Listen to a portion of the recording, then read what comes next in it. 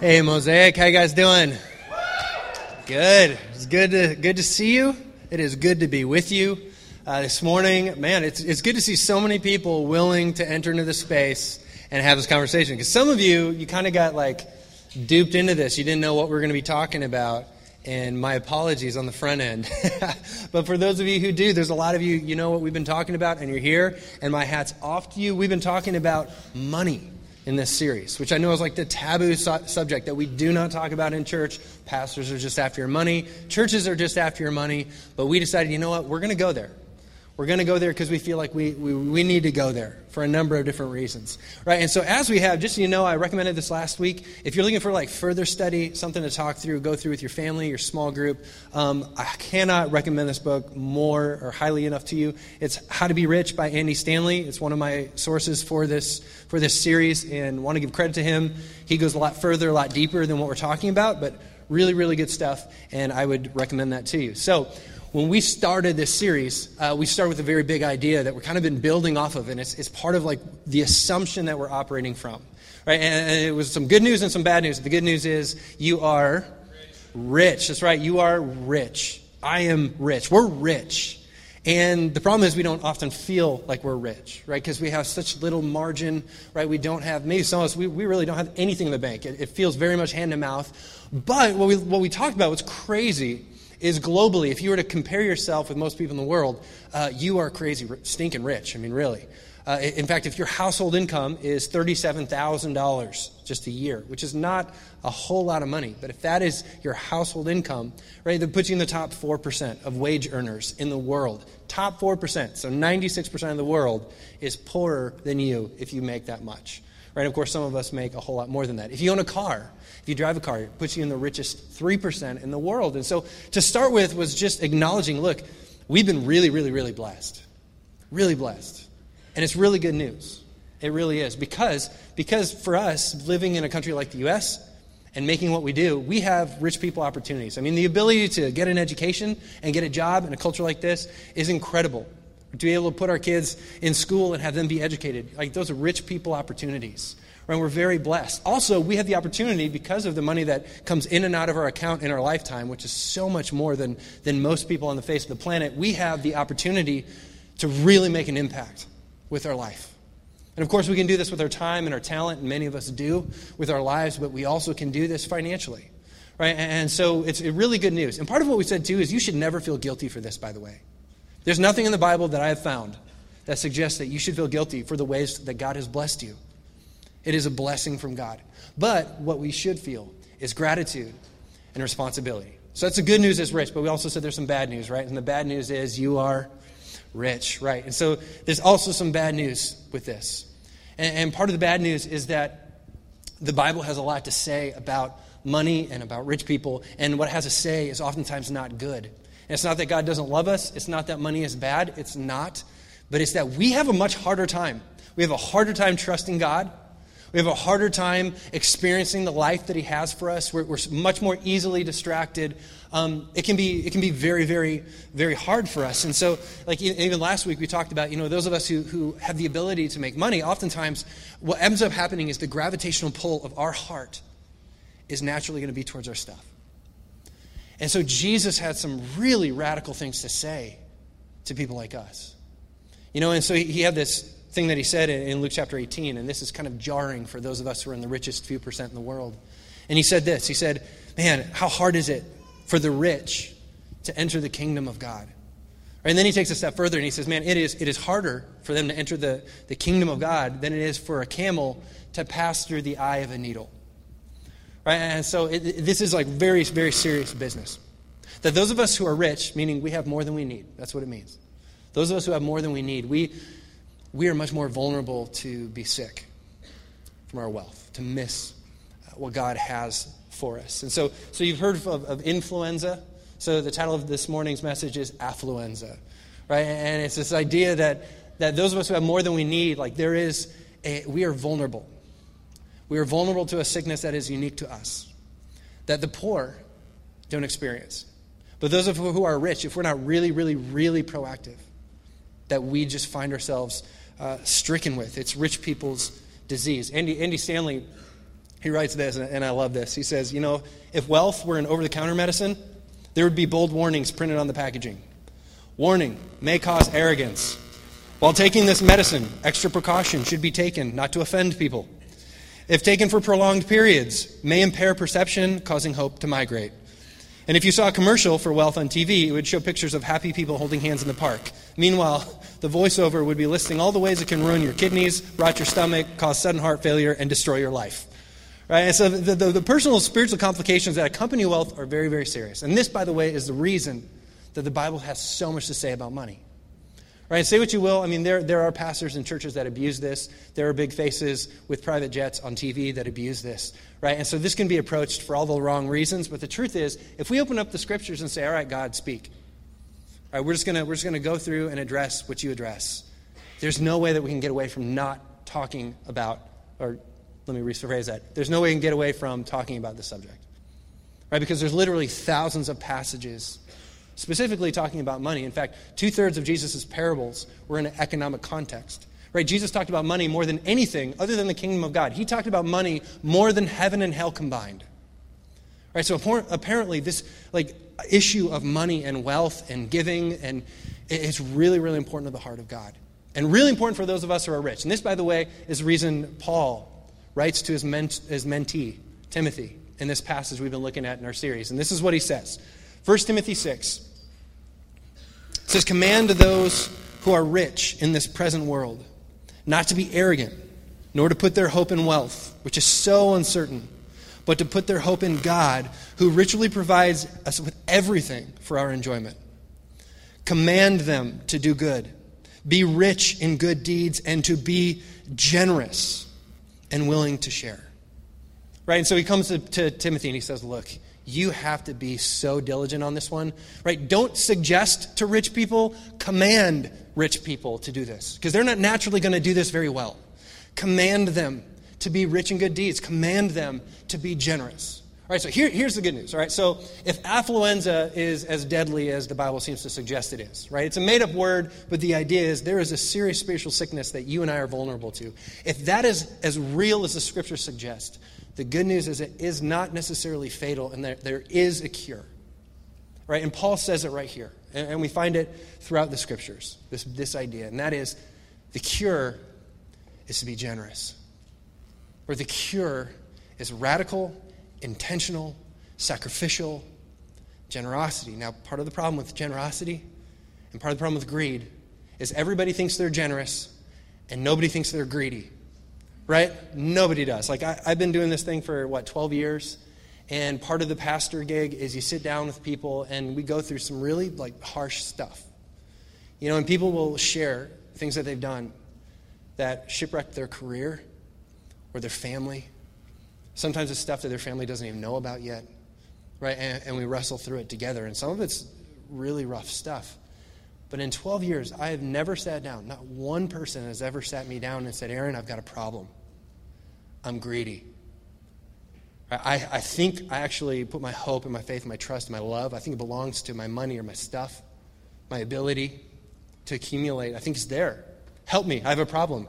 Not once. Never.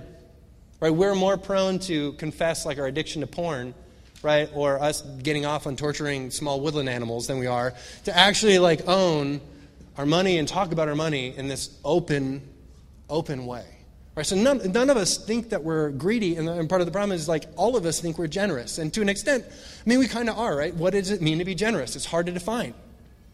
Really hard to define. I smile and hold the door for strangers. Right? I laugh at Aaron's jokes for him on Sunday. That's very generous of me. Right? I give $20 here, and I buy a meal for a guy on the street, and I pick up the tab at lunch, and I like the Facebook statuses, right, of charitable organizations, and I retweet the one campaign I am generous. Right? And the truth is, all of that is generous to an extent, right? But it's not the kind of generosity that is going to protect our heart and our soul from being married to our stuff. That kind of generosity takes a lot more clarity, right? And it requires that we get a lot more practical. So that being said, that's what I want to do with our remaining time this morning. Right, and I'm assuming some things that are definitely not true of everybody in the room, right? And so some of us, like, you're not a follower of Jesus. You don't buy into the Bible. You're here for a number of different reasons, but it's not because you want to submit yourself to all things that says, okay? And that's totally cool. We consider that a win, right? But this is specifically, even more specifically, for those of us who are in the room and who do want to come before God and say, all right, God, if this is true, what do you desire of me? All right, so I'm assuming that about you. If you don't fall into that category, like, you're just getting to listen in from afar this morning, okay? So if I could sit down with you and you said, all right, I want to be that kind of generous. The kind of generous that protects me from greed.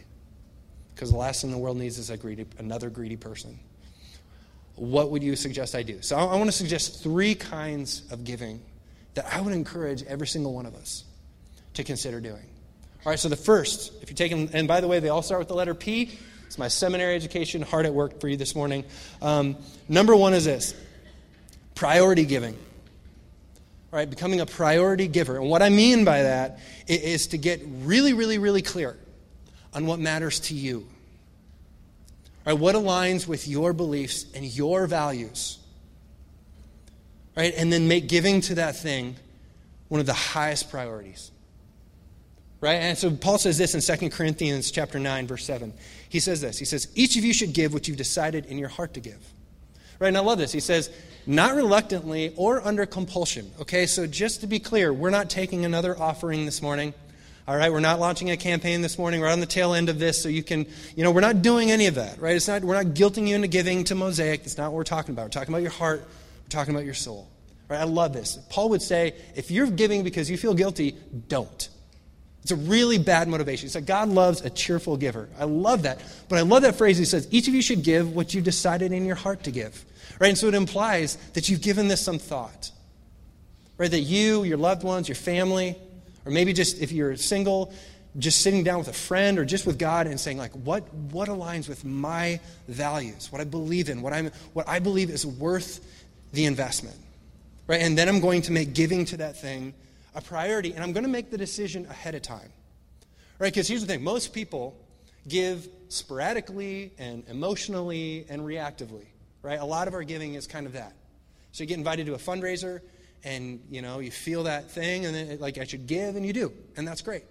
Right? Or we're passing the offering plates, and we let you off the hook, and your wife gives you the elbow. It's like, we haven't given in a while. You should throw something in there. Right? That's like sporadic, emotional, reactive giving. What I am suggesting is that you make the decision ahead of time and be more intentional than that. So for us as a family, just so you know, the way that we do this is, I can tell you percentage-wise what percentage of our income we're going to give away over the next 12 months. Right? Because we made that decision ahead of time. So I've shared this before, but for us, the first 10% of our income comes to Mosaic. It comes to our local church. Now, you may not believe what we believe. That's just in accordance with our beliefs and our values, right? Because we believe that God is doing something really special here. And that the local church is where the action is. And I'm just convinced that God is ushering in his kingdom, and he's doing that primarily through his church. And so for us, we just feel the best of our time and our investment in eternity is here. Because there's nothing like the local church, right? And so we get to see that. We do that. That may not be you, but that's just us, 10%. Right, and then we have a percentage that goes to World Vision, and we've adopted a couple kids through World Vision, sponsoring them. And then we just had our 3rd child, so we're going to sponsor a 3rd child as well. So we just think it's pretty cool to kind of adopt and sponsor as many kids as God's blessed us with in our home. So we have that percentage that goes there. And then we have a percentage that goes to, we have some friends that are missionaries in Germany. A percentage of our income goes there. And then we have a small percentage that also is just for the things that come up, like those needs, those opportunities, right, those really cool things that come up throughout the year that we want to give to, right? And part of that is around Christmas time. We get the girls together, and we just do some cool things for World Vision, supporting work with human trafficking victims and stuff like that. So for us, we decide ahead of time. And here's the thing. We still give sporadically and emotionally and reactively, because that is a beautiful thing. But it's secondary, right? We don't only do that. That's secondary, right? We've decided in our heart what we're going to give ahead of time, right? So you just need to do the hard work that nobody else can do for you, and that is finding those causes, those organizations that you believe in, that align with your heart. Because this is the beauty of this thing. There are things that you care about that aren't particularly on my heart, that I'm particularly passionate about. Right? For some of you, it might be the food bank in Lincoln, it might be the People City Mission, it might be the Bay, or it could be a number of things. It might be global things like with International Justice Mission, all types of beautiful, amazing work all over the world. And God has given you that heart, and the amazing thing is, the good news is, you're rich. Right? So God is giving you more than you need. And I would suggest specifically so you can be a part of some very beautiful things. And as a rich person, you have the opportunity to do that. But here's my warning. Stop assuming you're generous. Right? Don't assume you're generous because you flip $20 here and there and whenever it feels good. Like, actually be generous. Right? And that means making some decisions ahead of time. And the thing is, you already do this in so many areas of your life. Right? And so for work, you do not wake up on Monday morning and ask yourself, do I feel like going to work today? No, I don't. I think I'm going to sleep in. Right? No, you don't do that. If you did that, you wouldn't have a job. Right? And right now, you're experiencing this. We're experiencing this together. And it's every Sunday morning because there are dozens of people who have made the choice ahead of time, the decision ahead of time, that they believe it's worth their investment of their time to come and set all of this up. This would not work. This would not work if all of our volunteers just decided every Sunday morning whether they felt like it. At 6:30 a.m. on Sunday morning when there's snow on the ground and we're still licking our wounds from a horrible Husker loss. What is life about? I just don't know anymore. Who am I? It wouldn't happen. It wouldn't happen.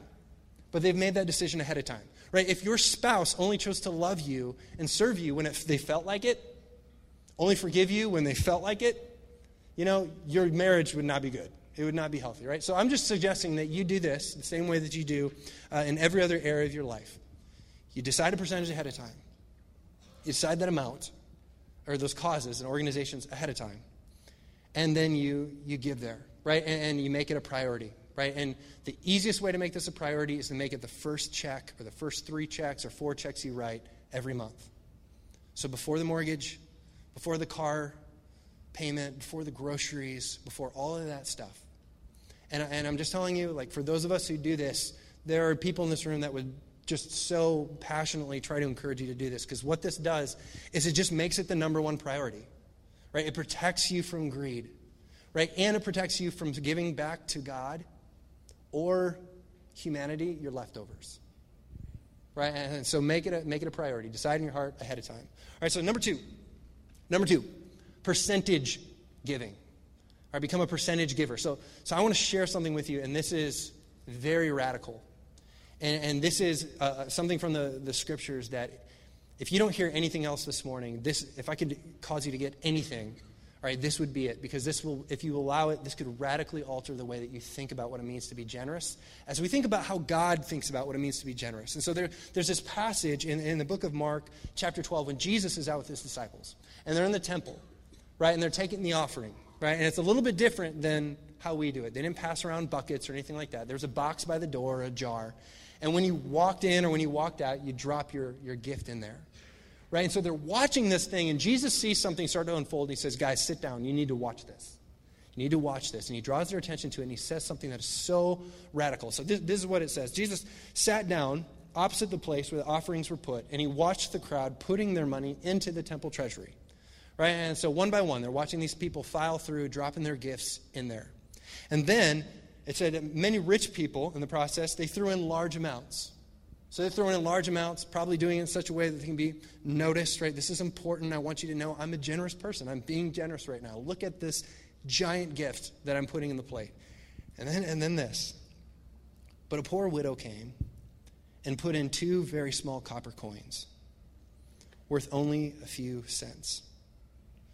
Right now, the Greek word that's being used here, it refers to a currency. This was the smallest currency that was in use in Palestine at that time. In fact, it was so small that the Greeks and the Romans, they didn't have a currency that was the equivalent. It was so small. Right? 2 teeny copper coins in the midst of all these wealthy, big gifts, lots of zeros on the ends of those checks. And she puts in these little 2 copper coins. And this is what Jesus said. This is so radical. Right? Here's how Jesus viewed wealth. And if Jesus was more than a man, this is indicative of how God views wealth and generosity. Calling his disciples to him, Jesus said, truly I tell you, this poor widow has put, and say this with me, this poor widow has put more. She's put more into the treasury than all the others. Well, Jesus, what about that guy? That guy wrote a $1,000 check. How can you say that? And Jesus would say, no. She put more than he did. What about the guy who wrote a $10,000 check? That is a lot of zeros. How can you say this? And Jesus would say, no. $10,000. She put in more. Guys, this is so huge, because what she's saying, like, in the kingdom of God, in God's eyes, as he's measuring what is actually generous, right? That God is not impressed with how many zeros are behind that check. What God is impressed with is what that giving, what that generosity looks like in comparison to our income.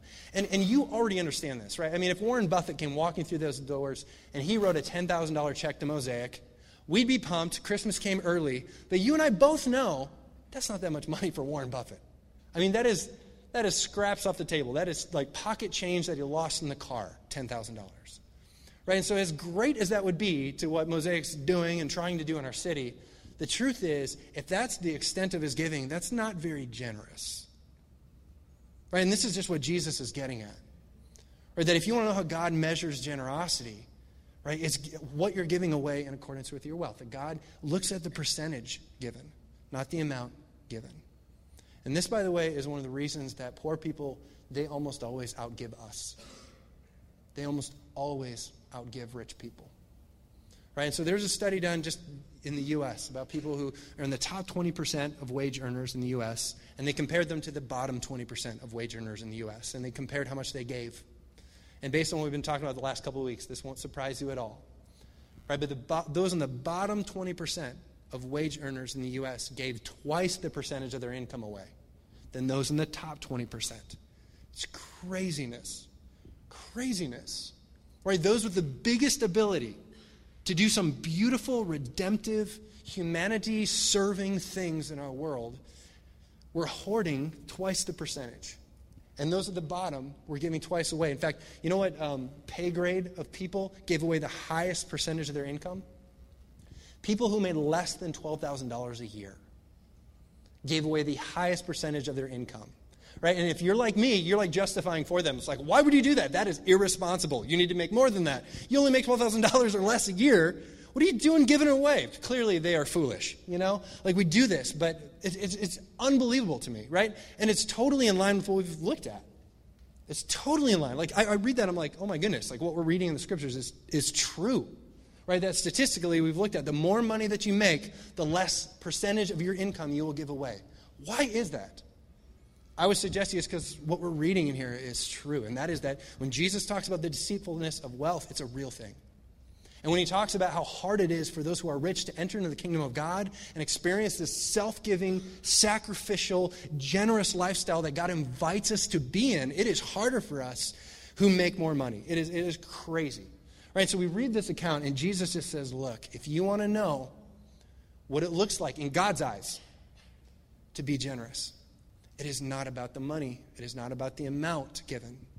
Right? It's about the percentage given. Right? And so this is this idea that comes over and over. This is the truth that Paul is leveraging in Timothy, his letter to Timothy. This is why he's telling Timothy, look, you need to command rich people. Don't suggest it. Command rich people to be generous, to be rich in good deeds, to be ready to share, and to give. Right? So the natural next question then is like, all right, I can get, a percentage. All right. How much is that then? Right? Because that's what I'm encouraging you to do, is to choose a percentage. Don't do it accidentally. Just choose a percentage. Right? And let me just say this. Put this on the table for you. Personal issue, uncomfortable issue, I know. It is what it is. We're going there, though. We're talking about it. We need to acknowledge on the front end that when we talk about this spiritual discipline of giving, just as we talk about any other spiritual discipline, right, it's that this is a process. This is a process. And sometimes in church world, we can talk about this like faith is a definite, and either you're in or you're out, you're saved, you're not saved, you've arrived, or you are lost, you know? And that's not the whole picture. The truth is, we're all still lost in some ways. You know what I mean? Like, Jesus may have found us, but we're struggling to find Jesus. You know, there's areas of our life where we still struggle to believe. We're all unbelievers in some sense. I know that's true of me. And I guess that's probably true of you too. So, all that to say, this is a process. Discipleship is a process. Becoming a generous person that is free from greed doesn't happen overnight. Right? It's a process. All right, so pick a percentage and start there. The important thing is to start. right? And if you have no idea where to start, let me just suggest something to you. All right, so the median income in the U.S. is like $50,000 and some change. And last time I looked, I think in Lincoln it's about that, right? I believe it's about $50,000 per household, right? And people in that income category give on average 6% of their income away to charity every year. Now here's the thing. It's not on purpose. It's on accident, right? And so the vast majority of those people aren't strategically choosing organizations and causes that align with their values and their beliefs and saying, we're going to give 6% away this year. They just kind of flip the bill, give reactively and sporadically and whenever their heart is tugged. And then they get to income tax time and they're like, oh, we gave 6% away. That's cool. All right? So they're not giving on purpose. And what I would suggest, if you've never been a percentage giver before and you don't know where to start, why not just start on what the average is? Why not start at 6%? Choose some organizations and causes you believe in, and just proactively, intentionally, sacrificially start giving that away to things that make sense for you. All right, now I will say this. 6% is a great place to start, but I would encourage you to get to 10% as fast as you can. Right? And I know that's easy for me to say because Megan and I have been doing this for years and years. And so we've been able to do that and grow past that. And for some of us, Mosaic, we've got a lot of people who are really new to this whole faith thing. And I recognize that up until Jesus, and maybe even after, there's a lot of decisions represented there. There might be a lot of debt there, right? There's things that you're driving and places you're living and all these different things, financial decisions that you've made that you might have to deal with. They don't just go away on the other side of the cross. So I recognize it might take some serious rearranging to get to where you want to be. But I would encourage you to get to 10% as quickly as possible for a couple different reasons. And one of those is because the only cure for greed is generosity. And even if you're not a Christian and you don't believe in God, and we might disagree on some spiritual beliefs sort of things, theological things, the same is still true though. Right? You don't have to give it to Mosaic. Give it somewhere else. But you need to give it because it's the only cure for greed. That's the first thing. The second thing, the second reason I would say about increasing and getting to 10% as fast as you can, and this is for me speaking to the Christians in the room, is that, man, we serve the most generous God on the face of the earth who gave everything for us. And even when we were running the other direction as fast as we could, rebelling as much as we could, not interested, I'm going to do my own thing, sinning in every way imaginable, breaking all 10 commandments on a Tuesday, God still chased after us. And he still put out his arms, and he shed out his blood for you and for me. And we serve that God, and we represent that God to an unbelieving world. And so for me, I think for us, for those of us who are followers of Jesus, that our generosity should go above and beyond just what the average of what everybody else is giving. Right? People should look at our lives and say, what is with that guy? What is with that girl? What is with that church? They're always giving. What is with that? That is so countercultural. That makes no sense on paper. Why do they do that? Well, it's because we serve a God who did that for us. Right? And so I would say 6% is a great place to start. It's just not a very good place to stop. And for that matter, neither is 10%. I don't think there's any magic number where God says, my work here is done. Go do whatever you want. I want to really encourage you to this lifelong process of progressive giving. Right? Starting somewhere and then just every year saying, God, increase my generosity. Free me from greed. Show me where you want this to go. All right, so that being said, here's where I want to wrap up. So I thought it would be kind of fun as a church to give us a picture of where we're at. All right, and so I want to show you a couple of pictures here in a minute they're like church health metrics. All right, so as a pastor and a leadership guy, I'm going to geek out over these way more than you probably, so just humor me, right? But in all seriousness, though, if you're a part of Mosaic and you call this home, this is important because it gives you a picture of kind of where we're at together as a community of faith 3.5 years in. Okay, so the first one we're going to look at here is attendance to staff ratio. So this is a metric used to kind of get a feel for whether you're understaffed or you're overstaffed. And if you've been around Mosaic, you probably know which side of the spectrum we fall on. But so if you're looking at this, so the bottom 10%, this is churches in the U.S., right? So the bottom 10% have a 50 people to one full-time staff ratio. So this might be like a small church of 50, which is roughly like the average size of the average church in the U.S. A little bit more than that, but not much. With one full-time staff. Or it could be like a church of 1,000 who have 20 full-time staff, right? And there's a lot of them that do. But that would put them at the bottom 10%, looking at churches across the U.S. So you work your way up below average. The average church has a ratio of 86 people to one full-time staff. Keep on going up. When you look at the top 10%, you have 133 to 1. 133 people to one church staff. So for Mosaic, just so you know, so like where we're at as a church, on a typical weekend, we fluctuate between like 350 to a couple weeks ago, we had almost 500 people on a weekend. We have 2 staff. So the amazing thing is, and this is kind of patting ourselves on the back, but just so you know, I'm like prepping you for the second one because it's not such good news.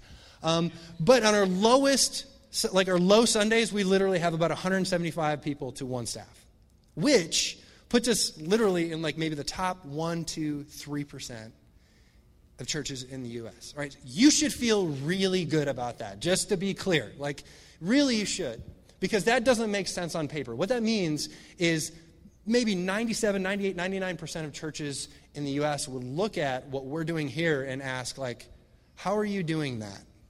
Like, I would love to have your volunteer force, right? And the only reason that's possible is because we have a lot of people who call Mosaic home who have taken Paul's advice of being rich in good deeds and who have said, we're not just going to come to church and attend church, we're going to be the church. We're going to be the church on Sunday. We're going to be the church on Monday through Saturday. We're going to use our talents and our passions and our time to serve as part of being the church. It is unreal. I mean, you recognize, like, in a few months, we seriously could have more campuses than staff. Has that ever been done before? I don't know. Is that even a good idea? I don't know, but honestly, like, after, over the last year of praying about it, I mean, we as a directional team are unanimous. Our volunteer staff, like, we all believe we can do this and we can do it well. Right? And so we're pressing forward, and just, you should feel really good about this. That is just a testament to how amazing this church is, like the people. So that's the first one. Second one, I'm setting you up a little bit. Second one's a little bit tougher. So second one is another metric for measuring church health. And this one specifically looks at per capita giving. So this is looking at per person, per adult who comes to church on a weekend, how much they give per week on any given month. And so just so you know, just a little caveat, I have no idea what we as a church give elsewhere. So I don't know what causes or organizations you're already investing in. The only numbers that I have is what we're giving to our church. So just know you could be giving a ridiculous amount of money somewhere else. I hope that's the case. Okay. So if you're looking at per capita giving, so top 10% of churches average, that line right there is $62 per adult per week on a given month.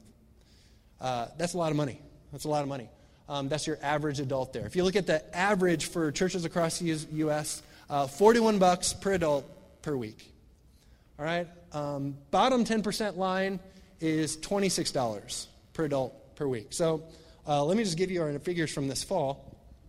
Looking at our figures from this fall, August, we averaged $9.72 per adult per week. So we are maybe the bottom 2% that month, 3%, well in that bottom 10% there.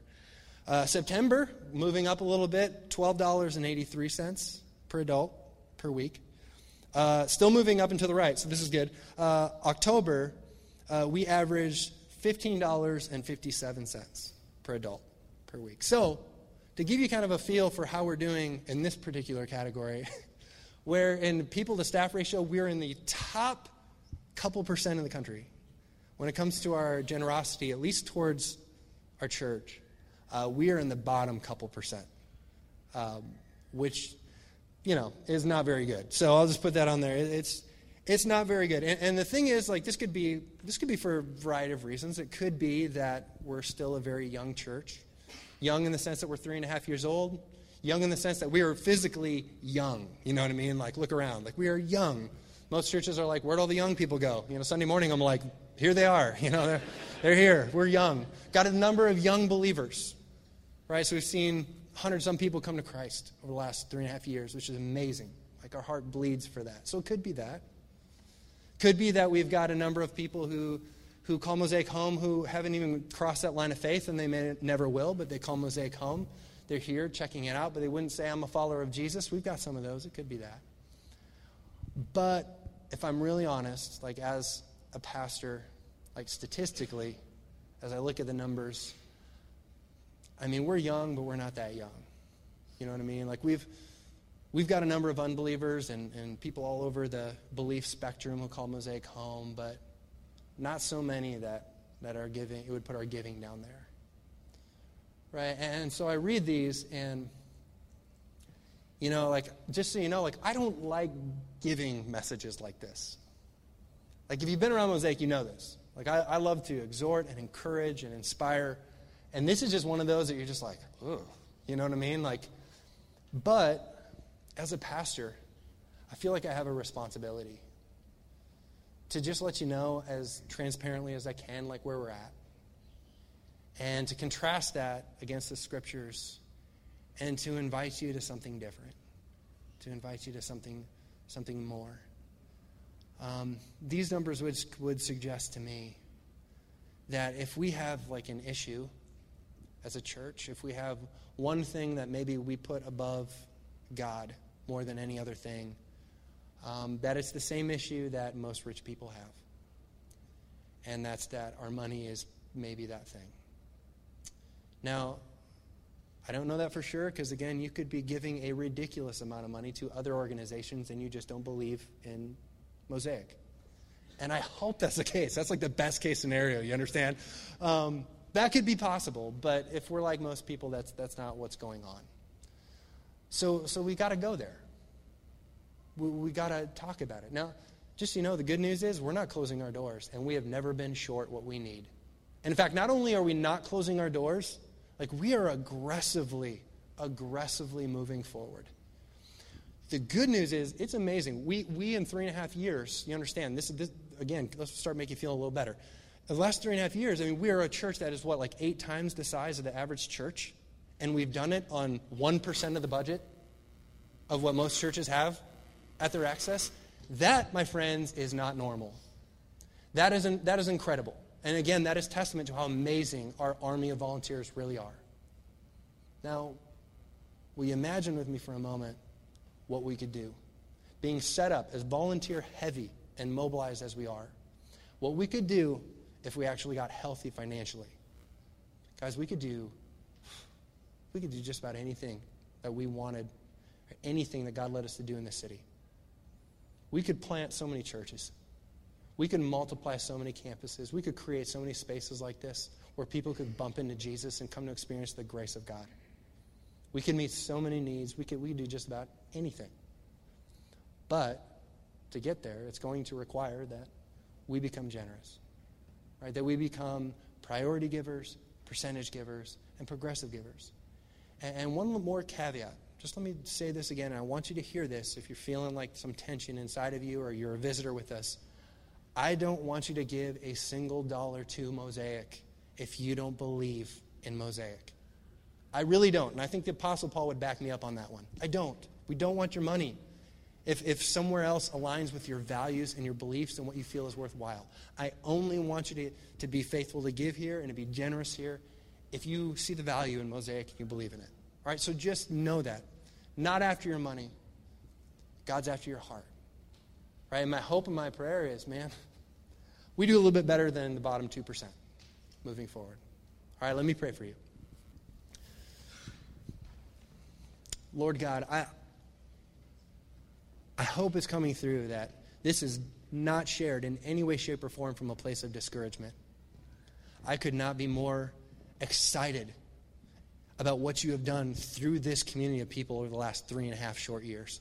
It is really remarkable. It's not normal. And so I couldn't be more excited about our future and some of the things on the horizon. But we're talking about this, Lord, because I believe with everything in me that this is so much more than a money issue. This is a heart issue. This is a soul issue. that you have so much to say to us about what we do with what you've entrusted to us. And you don't want us to become just another greedy rich person. That you want to do something extraordinary in and through our lives. And as rich people, we have that opportunity. And so, Lord God, my hope and my prayer is that this is received just in the right spirit. That this is not to guilt or shame anybody. This is just a candid, transparent conversation about where we're at with the limited information that we have. And so, Lord God, my prayer for us as a community and for each person listening to this is that you would give us the courage and the humility to ask, Lord God, where am I not surrendered?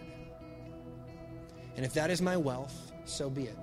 And if that is another area, so be it. But as it pertains to my wealth, Lord God, I'm opening up my hand and saying, where do you want me to invest some of this? Because I recognize some of it is for my enjoyment. That every good and perfect gift comes from above. And sometimes I get to eat, drink, and be merry in your name. Indeed, that is a picture of heaven. But also acknowledging that that's not the only thing you've given us wealth for. But that some of it has been given to us specifically to be given away to what you're doing in this world. And so, Lord God, I ask that you would make us into a people that can go there and do that with humility and a generosity, that you would make us a generous people. And so, Lord God, we come before you now as a community of faith. We pray these things in your name. Amen.